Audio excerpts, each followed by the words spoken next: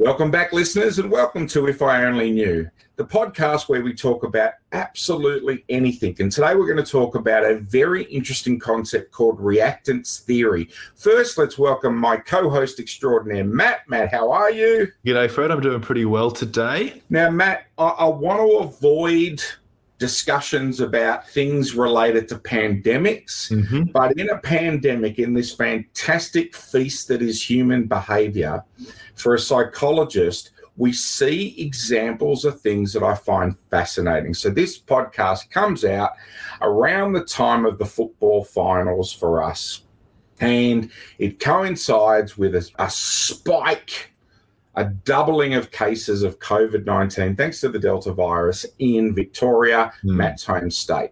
Indeed. But I want to speak about some of the precursors to that, this idea of reactance theory. Matt, have you heard of reactance theory? Only from you, Fred, so take it away. So for those that are out there, I'll give you a 30-second primer on reactance theory.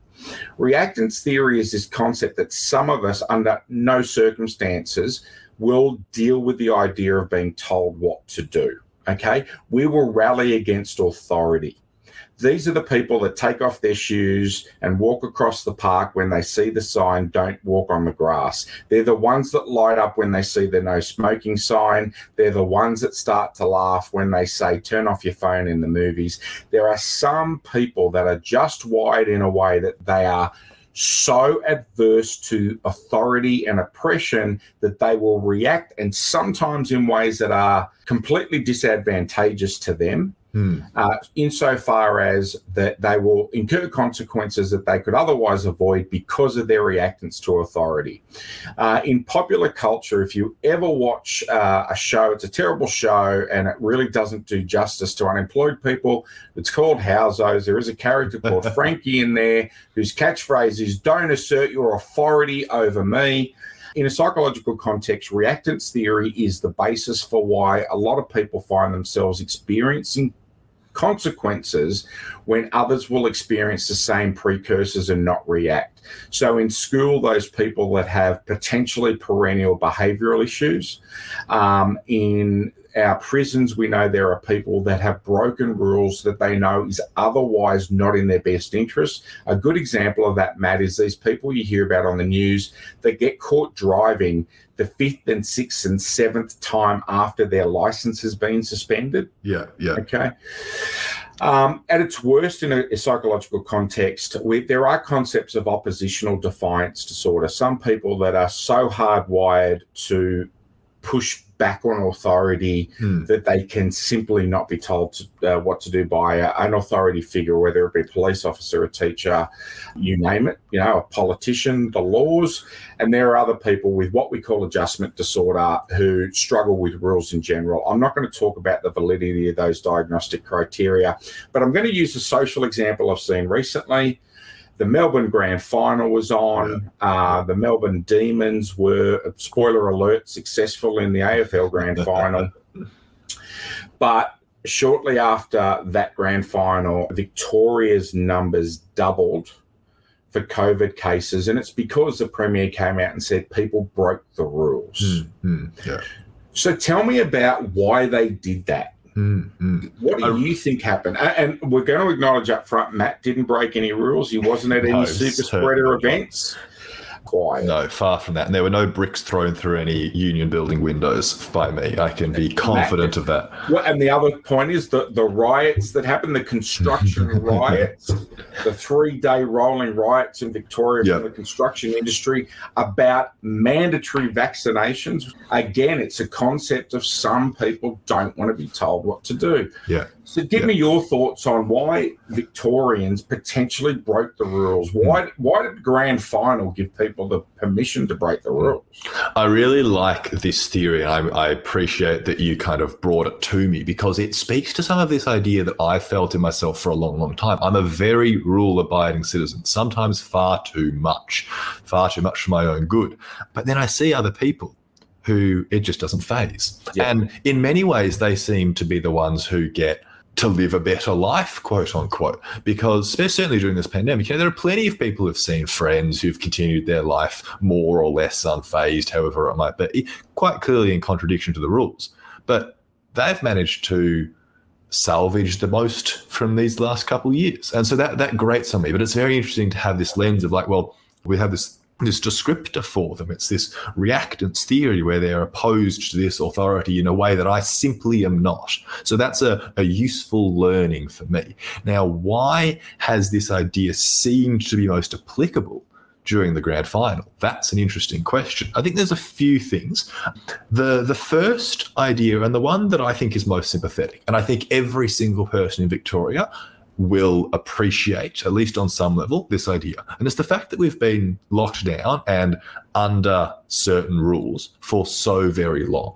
And so I just think there's this really strong sense of lockdown fatigue. You know, people are sick of it. And of course they are, because these things are very, very difficult for so many people. So I think that that's not surprising, right? I don't find that particularly troubling, nor do I find it particularly surprising. Still not an excuse to endanger a state to something as concerning as COVID, but I at least understand lockdown fatigues. Now, the grand final stands as a fascinating trigger cause, a catalyst to something like this for a couple of reasons. I think it's the first time that the Melbourne Demons have been in the grand final for a long, long time. The Western Bulldogs have also been some up-and-comers for a while now. And so I think there was this kind of ecstatic energy around Melbourne and wider Victoria. And so I think people thought that, well, now's the time to get together. You know, maybe people who'd gathered for these celebrations would have waited till Christmas or would have waited to another time if it weren't for the grand final. But I do think the way people make meanings out of their own life can be very anchored in certain events and certain days. So I'm not surprised that this served as a catalyst for some people. Once again, that's not an excuse. Celebrate in a COVID-safe way because this is a pandemic, an extremely dangerous situation. But I can understand why something is emotionally charged and really very significant, why it would serve as a catalyst, because it is really significant to a lot of these people. And as someone who's not like a huge AFL fan, you know, I played Auskick and stuff, but I've never been a follower of the league. I think it's a little bit hard for me to quite understand just how significant something like an AFL premiership to a team that's been lacking them for so long might be to some of their supporters. So I think, you know, that's something that, again, I understand. I don't think it's at all excusable. The stuff that I struggle to understand further, though, is this sense of just, well, you know, stuff the rules, whatever. You know, I'm going to do what I want to do. It could come from, I think, a place of willful ignorance. Oh, the virus doesn't exist. It's not as dangerous as people think it is, or whatever. It's not going to get me. And I think that's just rubbish at this point. We've been in the situation for almost 2 years now. Like, surely you must be knowledgeable about the reality of the situation. I think that's a responsibility we all have to some extent. And as a Victorian, I think it should be especially clear because we have had to deal with it for so long.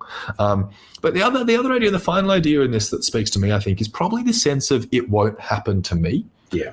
Because that stands out to me. You know, people have, for a long time, I'm sure, within Victoria, been breaking the rules to greater or lesser extents. And I'm sure that there were far more gatherings on grand final day than you or I will ever hear about. Yep. Because they haven't been super spreader events. But it's this notion that it won't happen to me. I'll get away with it. It's fine. You know, so it's an idea I'm kind of familiar with. I reckon that's the thought process that goes through a lot of people's minds in a circumstance like this. And I think that's really dangerous because I think that, well, yes, it can happen to you. Clearly, it has happened to you. And I think we've seen that again and again throughout the pandemic. There was that engagement party a little while ago that you may remember, Fred, where it just seemed to me, it just felt as if these people were completely oblivious to the fact that COVID might actually spread because of that event. And then when it did, it was a disaster. And I think it's interesting, something that you talked about there is that human factor of plausible deniability. It won't happen to me. Yes, it's out there. And I've heard people say, what are the odds? And I participate in a healthy way in concept of chance. You know, I really do believe in this idea of, you know, let's run the odds. But here's the thing I find fascinating. Reactance theory is a subconscious choice. It's almost a wiring issue, for lack of a better term, and my apologies. You can definitely work with people to change their reaction to authority. But I think you touched on this idea of civil unrest being triggered by an event, a celebration, if you like. Now, if it was only the Melbourne Demon fans that broke the rules, numbers wouldn't have doubled. Yeah. Okay. So it was, and I agree with you in that it probably just polarized and brought to the surface the rule breaking that was already there. But there was something in human nature where enough people said, fuck it, it probably won't be us. Yeah. That they, in fact, manifested that it's them. Yeah. You know, much like the protests where they were protesting vaccination, and as a result of those protests, they've become a super spreader event. Yeah. Because people that were there had the illness that they were protesting the reality of in some regard. Yeah. It's not political. It's not a political worldview. I wonder, as a psychologist, there's a couple of groups of people that are very fascinated by rules. The vast majority of us abide by the rules because they provide us a scaffolding of support. Yeah. Okay. And the way I look at the way that people abide by rules is there is nothing more horrific than somebody that doesn't have a disability parking in a differently abled spot. Yeah. You would hate that person. They are not a good person if they are taking from one person for their own benefit. There is no justification for that.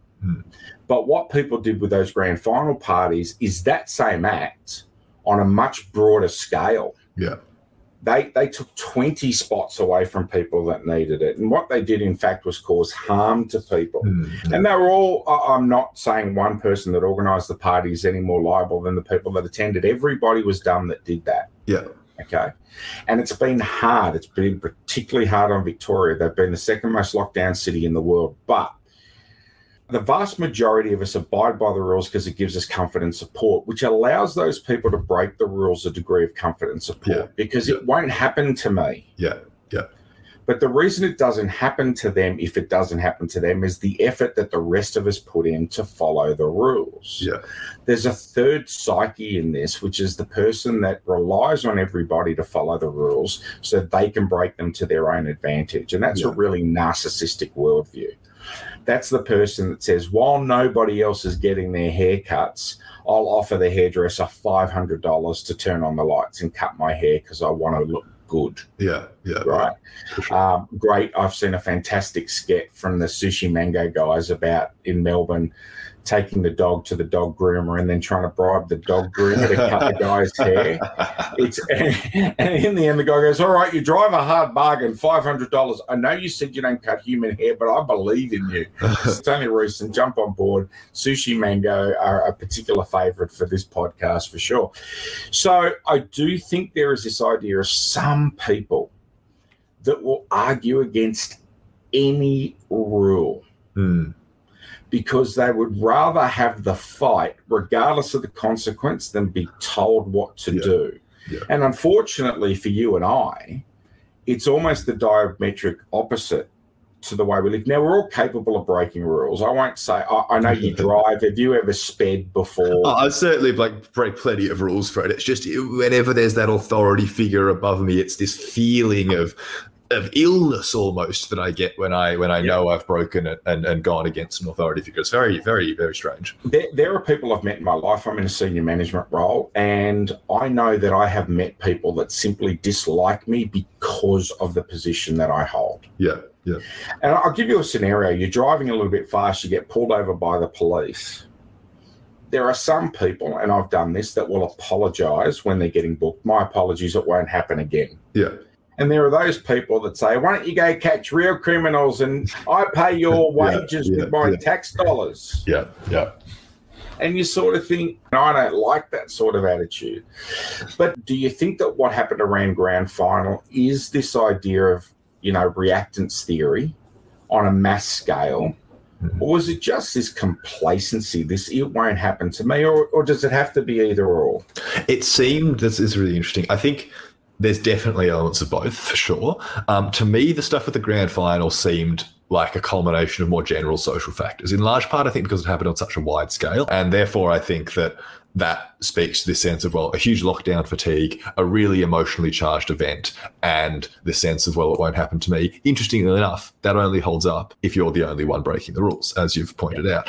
I think the contrast I draw, though, Fred, may well be to the protests that we had going on in Victoria around this similar time, because it feels to me that plenty of those protests seemed at least more driven by this reactance theory than some of the grand final stuff. And I don't know how far we want to get into that side of things.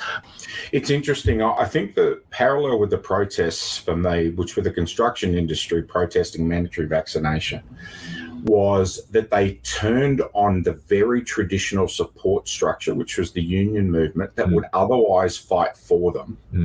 And I believe the union would say that it's in everybody's best interest to be healthy and keep their industry running. And I think they'd have a right to say that.